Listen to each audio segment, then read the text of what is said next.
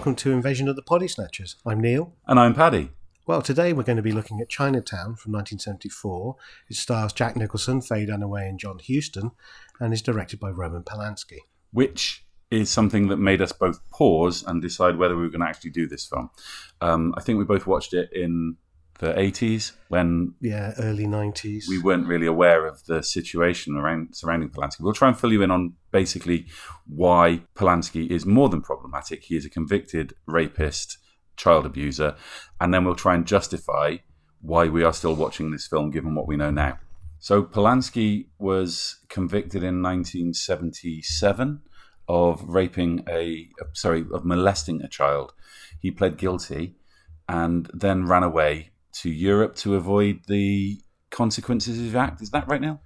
I think that's broadly right. He's accused of being in Jack Nicholson's house, taking photographs for a fashion magazine of a young model who's 13 at the time. Mm-hmm. And he's accused of raping this girl. And he then enters into a long legal sort of wrangling where he's going to plead guilty. He initially pleaded not guilty to all charges. He pleads guilty to a charge of unlawful intercourse with a minor. And so child abuse, in other words. Yes. But this is a case, it's one of the first few cases where someone of his fame is accused of such a major crime. And his lawyers and a lot of support from all the people around him. Don't forget, this is pre-internet, so it's literally you'll have to go and speak to him about this or read what's been written into the court proceedings, and not everybody's going to do that. And that's the case for years later. Mm-hmm. He can just tell people his side of the truth. But he decides to plead guilty to that one charge. And he, having been in prison for about 42 days at that point, because he's waiting on sentencing and all of this, will only do a small amount of further time or even be released immediately following sentencing. And then he's free to proceed his career. He's told the judge is going to renege on the deal and he's going to sentence you to decades in prison. And so then he runs to Europe, basically anywhere without an extradition treaty. Yes, so mainly at this point, Switzerland and France. We are talking about a man who has admitted to a crime, a disgusting crime, and not faced any punishment for it. Essentially, yeah. And yet we're still watching the film. Yes. How did we justify this to ourselves? Like with a lot of art, if you experience something before you know what the people who are involved in making that art are like, you just experience, whether it's a song or a movie, you just experience that. And for me, watching this for the first time, it was like, this is a perfect film. It's got everything I want from the movie. So, yeah, I've watched this film once, I think, a long time ago. And I can recognise it's a very good film. I've also watched other Polanski films. And it took me a very long time to discover that he was, in fact, a criminal. And I now feel very uncomfortable watching them.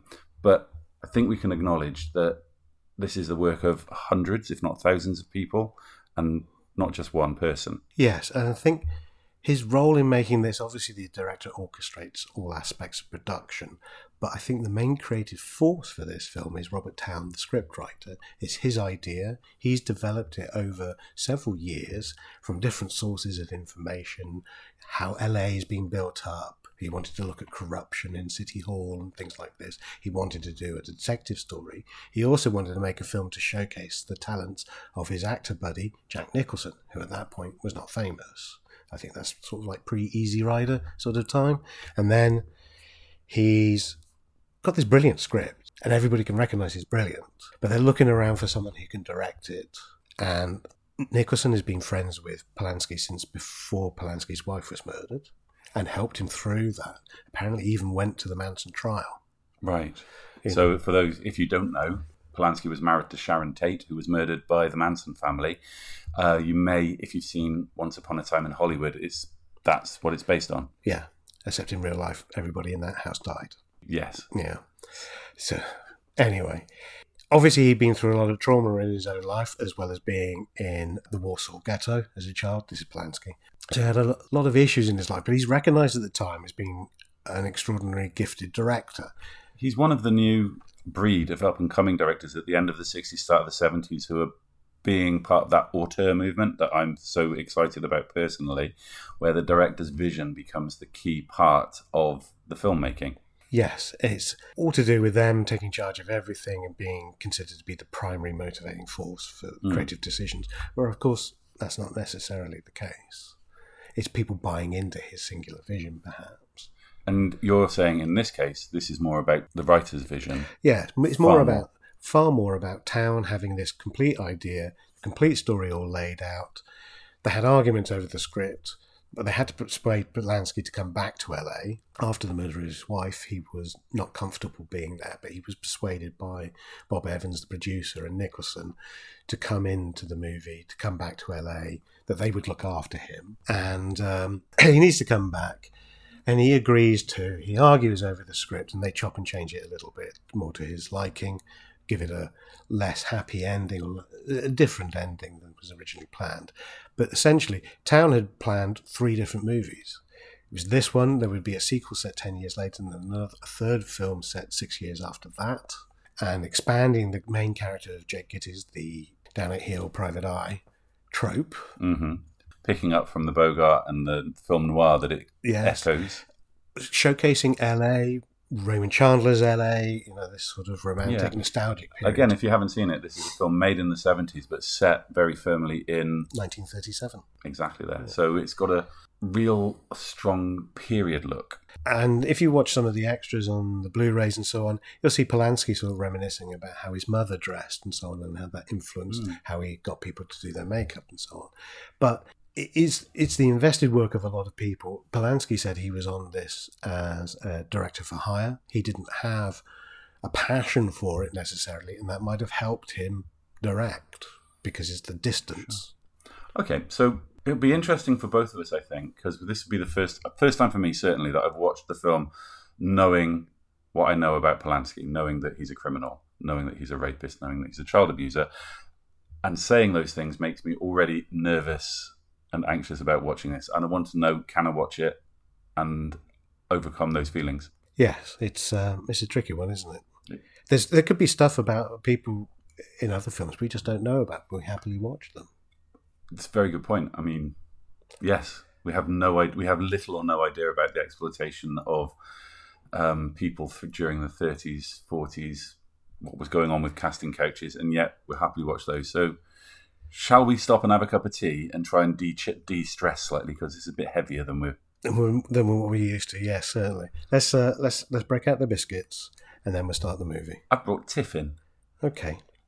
I think we probably need something substantial to go with this film. Anyway, let's start the film.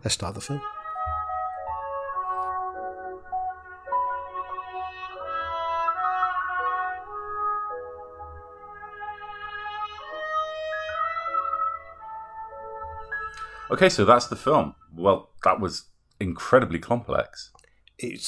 The plot is one of the most astonishing things about that film, isn't it? I mean, perhaps we should outline it a bit here. More of a spoiler than usual? Yeah, I think it's necessary because it's so detailed. I mean, it begins with a woman hiring a private detective, Jake Gittes, to follow her husband. Yeah, I mean, he specialises in divorces, doesn't he? He thinks it's just a normal job, but the guy is quite powerful, high up in the water commission. Well, it's a desert town, water's kind of important in the desert. And he takes his photographs, the guy seeing a young work girl. Yeah, and we see him as well scoping out a reservoir, a dry reservoir, because it's in the middle of the drought. And sort of business as usual for the guy in charge of water to see what's going on in the drought. Yeah. So there's no suspicion, nothing unusual, except then the guy's real wife turns up and goes, "I'm going to sue you." Really sue your ass for this? Because it's all over the newspapers that this guy's had an affair. Yeah. And Jake hasn't authorised the release of those photos. But then the husband, the guy that Jake's been following, turns up dead at the bottom of a culvert, a river thing. Yeah, sort of sluice thing, doesn't he? He's drowned in a drought. Drowned in a drought, which is, that's the thing, isn't it? Yeah. Kind of ironic. Actually, when Jake also goes to the coroner, doesn't he? And the coroner tells him that a drunk has been found, also drowned, but at the dry end of the river. At the place where we'd seen Jake observing the other dead man, the Mulray. Yes, Mulray, the water power person. And so Jake goes out. It's all interesting to Jake. He's now being asked all sorts of questions by the police, by Mrs. Mulray. He goes to start investigating himself what's going on. At this point, Mrs. Mulray also starts to pay him to investigate, perhaps because she thinks that the police need some further help investigating. Yeah, it's some sort of problematic thing with her. She's trying to tell the truth all the time, but she can't quite explain what's going on, and we can't see what it is. Jake can't see what it is, but she clearly doesn't want the police sticking their noses too much into her. Yeah, business. she's a woman with something to hide, and she wants Jake to get this cleared up so that she can get it to the police and get the police moved on to something else soon. And then while it's investigating, Jake observes that all this water is being dumped out of the system into the ocean, and gets his nose slit for the snooping around and trying to investigate. And spends the rest of the film with a massive bandage across his nose, which is an unusual choice when you have... I mean, you don't normally see the star of the film being disfigured and having huge evidence of that across it. I think that's quite a statement thing through the film. Yes, it's he's obviously clearly quite a dandy, isn't he, Gittes? He's dressed immaculately all the time. And you noted he's got his own monogrammed shirts. Yeah. He makes a big deal out of getting his pocket squares right all the time, so his looks matter. His looks really matter, and I think I've seen a suggestion somewhere that the nose slitting is kind of an emasculation thing as well, but it's probably reading a bit too Freudian into it. I think a little bit. He's had his nose cut. Let's say it just is what it that. says. Yeah. And then he goes and finds that somebody is using the names of dead people and retired people to buy the land of farmers who are being displaced because of the drought, because there's no water. And he carries on investigating, and he leads him to Noah Cross. Yes, now Noah Cross is the father, as it turns out, of Mrs. Mulray, and he's an extremely powerful, very rich old man who, as he says, has become respectable because he's old. And because he's rich. And because he's rich. And he's not to be trusted. He's definitely not to be trusted, but he says that from the start. He's very transparent. I will do what I want to do, is essentially what he's saying, and I'm rich, so you can't stop me. Yes. And by the way, here's $10,000 to find the girl that Mr. Mulray was interested in. So Jake is now investigating at least 3 things which are interlinked altogether. So Jake at this point discovers, because the coroner's done the check, that Mulray was drowned in salt water, which is kind of important because he was discovered in a freshwater stream. So he was murdered somewhere and dumped. And then Jake is also investigating the orange groves that the water company tell him are being irrigated with runoff, and they're not advertising it, which is why he's seen all this water. But when he goes to the orange groves, no, they're still losing hand over fist their crops because there's no water to irrigate them. And he gets beaten up yet again. Of course. And this is like the 3rd time that he gets beaten up at this stage. Yeah. Does not do well in a fight, does Jake. He's rescued by Mrs. Mulray, who then takes him home, and at this point she reveals that the girl that Mulray was seeing is her sister. Yes, and Jake is now very disturbed by this because he thinks, everybody's been lying to me. Mrs. Mulray is probably the murderer of her own husband. She's going to quiet the girl up, send her away. I'm going to go to the police with all of this. Yeah, he's actually discovered that, hasn't he? He's gone round, he's followed them round and found her after the rescue. She's gone straight back to the house where the girl is being kept, what looks like prisoner. Yeah, and it's typical actually throughout the film that Jake makes huge assumptions at every step of the way. Not all of them are correct. In fact, very few of them turn out to be correct. But at the same time, we're watching, and we're encouraged to follow and believe that what Jake is seeing is right. It's very cleverly done, the way that the story is told. Yeah, it's always, you are presented with the information at the same time as Jake. It's always, he's found it out, now we got to piece it together at the same time. His assumptions are entirely reasonable. He doesn't ever jump to a conclusion that is inexplicable, and he follows them up. He's a detective. He's reacting to what he sees. It makes sense. And then Jake has had an exhausting day, and then he receives a mysterious phone call from Ida Sessions, who is the person who impersonated Mrs. Mulray at the beginning of the film. And when he walks in, she's been murdered, and the police are waiting for Jake. Yes, because the police have phoned him. They now feel he's responsible for everything, or he better prove he's not. Otherwise, he's going down, which, of course, at the time means the chair. At the very least, the police want him to divulge his sources and implicate the people who actually behind it. I think that they never actually believe it's Jake that's... Yes. They've made their reasonable assumptions of what they think is going on. They believe Jake knows far more than he does, which he does, but not quite what they think he does. And then we're really into the last stretch of the movie here where everything starts accelerating. Finally. And everybody starts colliding together until we finally get to the truth. Which is that Cross is behind everything. He is the person who is buying the land illegally, or he's behind the corruption. He's behind the release of the water. He's the murderer of Hollis Mulray. And we also discover Faye Dunaway's character's secret at this point, which is that her father is Cross, and he raped her. And so the girl who was seen with Mr. Mulray at the start of the film is actually her daughter and her sister, and that Cross is the father. And it totally reverses everything you thought was going on before. The cynicism of everybody observing Mulray and this young woman is now revealed as practically an uncle with his niece. Dunaway's character has constantly been trying to hide a secret, constantly trying to tell the truth, but it's just because she just wants her life with her daughter. Is the result of a very complicated situation that she can't put behind her because her father is so powerful. We come to the end of the film, which is a classic shootout, which leads to a tragic ending, which is not satisfying from an emotional sense because you don't see people getting the comeuppance they deserve, but it just makes sense. It's just the right... It's the right ending for this movie, isn't it? It is, because the whole feeling is melancholy, and this is the sad, downbeat ending. And just as Cross said the whole way through the film, he was going to get his way. He absolutely ends up getting his way. Yeah. And as we would go away, there's a really great final line. Just leave it. Forget about it, Jake. It's Chinatown. You can't sum it up better than that, can you? Now, Paddy, you didn't enjoy this film totally, did you?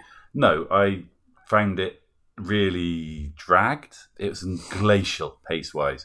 And that, I think, is a lot down to editing. There are a lot of establishing shots and closing shots. What's the opposite of an establishing shot? When you leave intro and outros? An outro shot from a scene, which lasts for far longer than it needs to. It just needs somebody to go, yeah, okay, I've got the point here. And this extra 5 seconds can go. Yeah, they can just snip a masterpiece, can't they, Paddy? Yes, they can. Yeah. That Mona Lisa, there's way too much of it. Just cut away all the crap. All the C bits around the top, yeah. Yeah, nobody needs that bit. We're only interested in the face. Okay, it's not the same as that. This film needs more pace. It's meant to be a thriller, and it's not. It's sleep-inducing at times. Yeah, instead of adding to the suspense and the mystery, you feel it took it away from it. It did. Yeah. And it's for me as well, it is such a complex and involving story. I mean, we've just had to explain it in about 8 minutes. You lose track because you're so slowly developing it. They take the pace of a Netflix 8-parter, and this is a story that needs to be taut and tense and be done in an hour and a half so that you can really be pushed along by the whole thing. See, I disagree with that because I'd like to wallow in the nostalgia of the setting and be with the characters and stuff, but actually I can see what you're saying as well, that the extraneous little bits add up, and that there could be 10 minutes of material that perhaps could be sliced out of it and speed things up. Or 30 minutes. 30 minutes. Yeah, well, okay, maybe. So apart from the glacial pacing, what else was there anything else you didn't like about the film? Yes, and I think you agreed that this possibly was extraneous, is that sex scene where suddenly they're in bed and then kissing first, then in bed. And it just didn't seem to flow from the characters. It just seemed to be put in there. Because you have to have a sex scene sort of thing. Yeah. There was an attraction between the characters. There was never anything other than a professional respect. Yeah, up until that point, Jack Nicholson's character, Jake, is all about getting to the truth, revealing the truth, playing the hero. Very much. Faye Dunaway's character is all about hiding the truth because it's too painful for her, and wanting to try and live her own life. And that scene does get in the way. I mean, you could see that maybe he's trying to engineer this sort of sense of intimacy between them so that the next betrayal hits a bit harder. But then he's almost within 2 seconds, he's helping her again.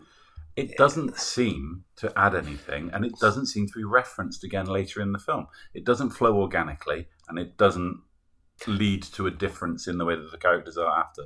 No, because his reaction at the end is entirely in keeping with just someone who's just seen a senseless waste of life. Yeah, not that this is a person who I was in love with, or I... And how could he possibly be in love with this woman who's only known for 2 days? Exactly. Yes, I know, it doesn't make sense. Even in the movie sense. The movie has been so realistic up until this point. It was a jarring moment in the film. Yeah, and if it hadn't been in the film, I understand from one of the documentaries I watched about this that it was a point of contention between the scriptwriter and the director, but you could see why. There's little point to it. But you still loved it. Yeah, I mean, it's still a fantastic film. It's still so well made, so well put together. The care and attention to every single character, just in their clothing, the way they behave. Every minor character had character, basically.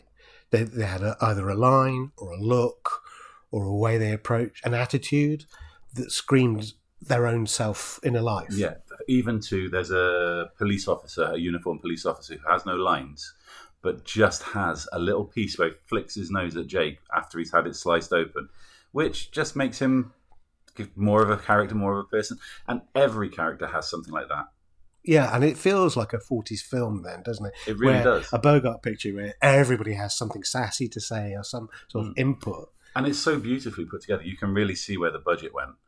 That recreation of 40s Los Angeles is insanely clever, insanely put together, and gorgeous to look at. That slightly desaturated Technicolor. Mm-hmm. The way that everybody is dressed perfectly, and Jake being the absolute pinnacle of that, his clothing, so good. Spot on. It's interesting, isn't it, that everybody's hairstyles are perfect, whereas you've just come out of the 60s where films set in the war period, Sophia Loren has a beehive practically in some pictures, By perfect, you mean that they are in keeping with the time? Yes. Because they do get messed up, and Jake gets beaten up a lot. And actually, you can see the effects on him. Yes. Yeah. I mean, this gets down to the key thing for me is that Robert Towne, the scriptwriter, is the main creative force behind this picture. He'd been developing the script for maybe 4 or 5 years beforehand, partly to write a leading role for his best buddy, Jack Nicholson. Yes. Who he knew as an actor for decades beforehand. They went to acting school together. And that screams out in the performance because it's almost in times a very thinly veiled portrait of himself. Yes, you said that, and because I don't really know much about Jack Nicholson outside of his performances, but apparently he's a very passionate, excitable, temperamental let's say that person, and that's what he comes across as on here. It's such a great performance. And he can be sharp with people but forgive them the next moment. Yeah, there are some amazingly nuanced bits of acting in that. There was a particular moment for me where Faye Dunaway looks at Jack's nose and goes, "Oh my God, that's awful." And the reaction just across the face to being... Vanity is a key part of Jake's makeup. And that little reaction was just brilliant. Faye Dunaway is the same throughout. Those performances are amazing, but they are reacting to a fantastic script, which really brings out those characters too. There's humour in a lot of the lines. There's humour in the situations.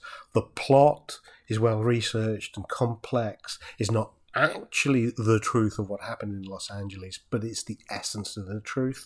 A lot of these water power corruption scandals did happen in the 1910s, 1920s. It smacks of realism. And as we said, all the sub-characters then add to the realism by having their own inner lives. And we've talked a lot so far about the fact that this is such a brilliant portrayal of the 30s, late 30s. It feels like a film that could have been made in the 40s. It could have been played by Bogart.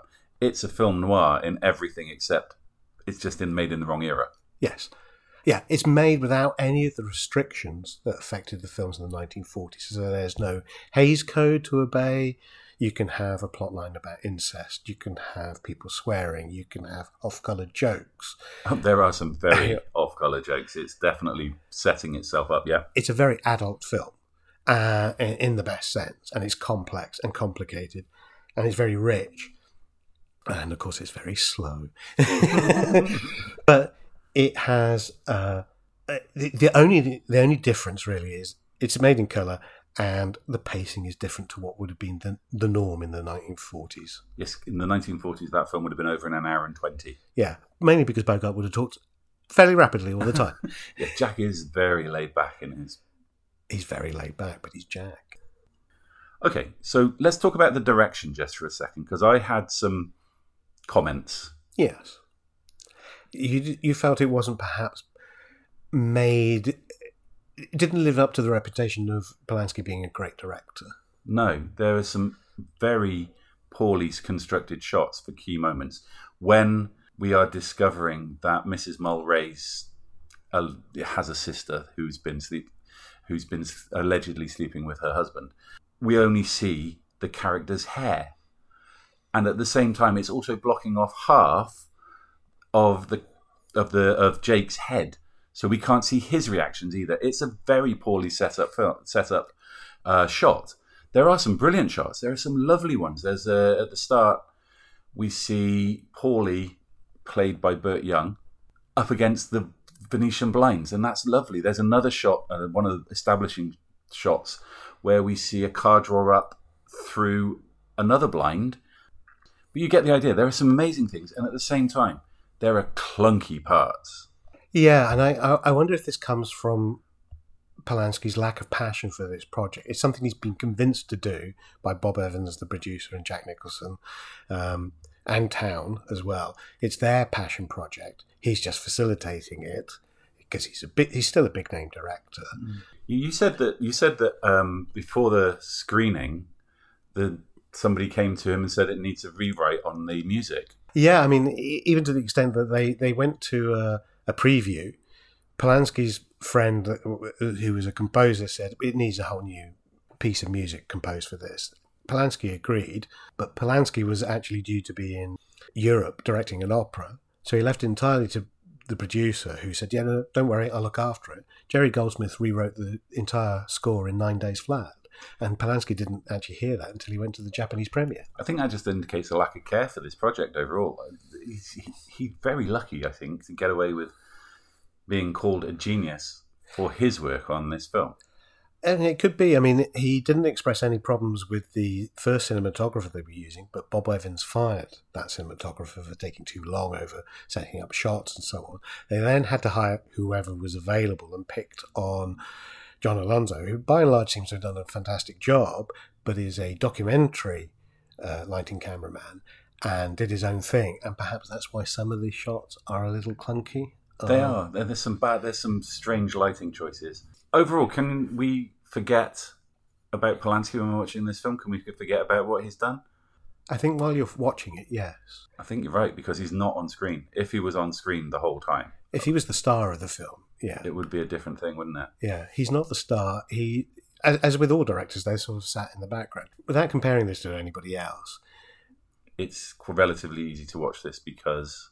There's a mastery of the art form here on display because it comes from the script and it comes from the performances. So, okay, let's wrap up. Can you watch this film knowing what you know about Polanski? I think yes. But if you do know about his history and so on, you might well make a decision not to involve yourself with any of his films, and that's perfectly understandable. Yeah, I think you've got it exactly right. And that seems like a good place to wrap this up. I think you're right, Paddy. Okay, so thank you very much for listening, and we'll see you next time on Invasion of the Potty Snatchers. Take care.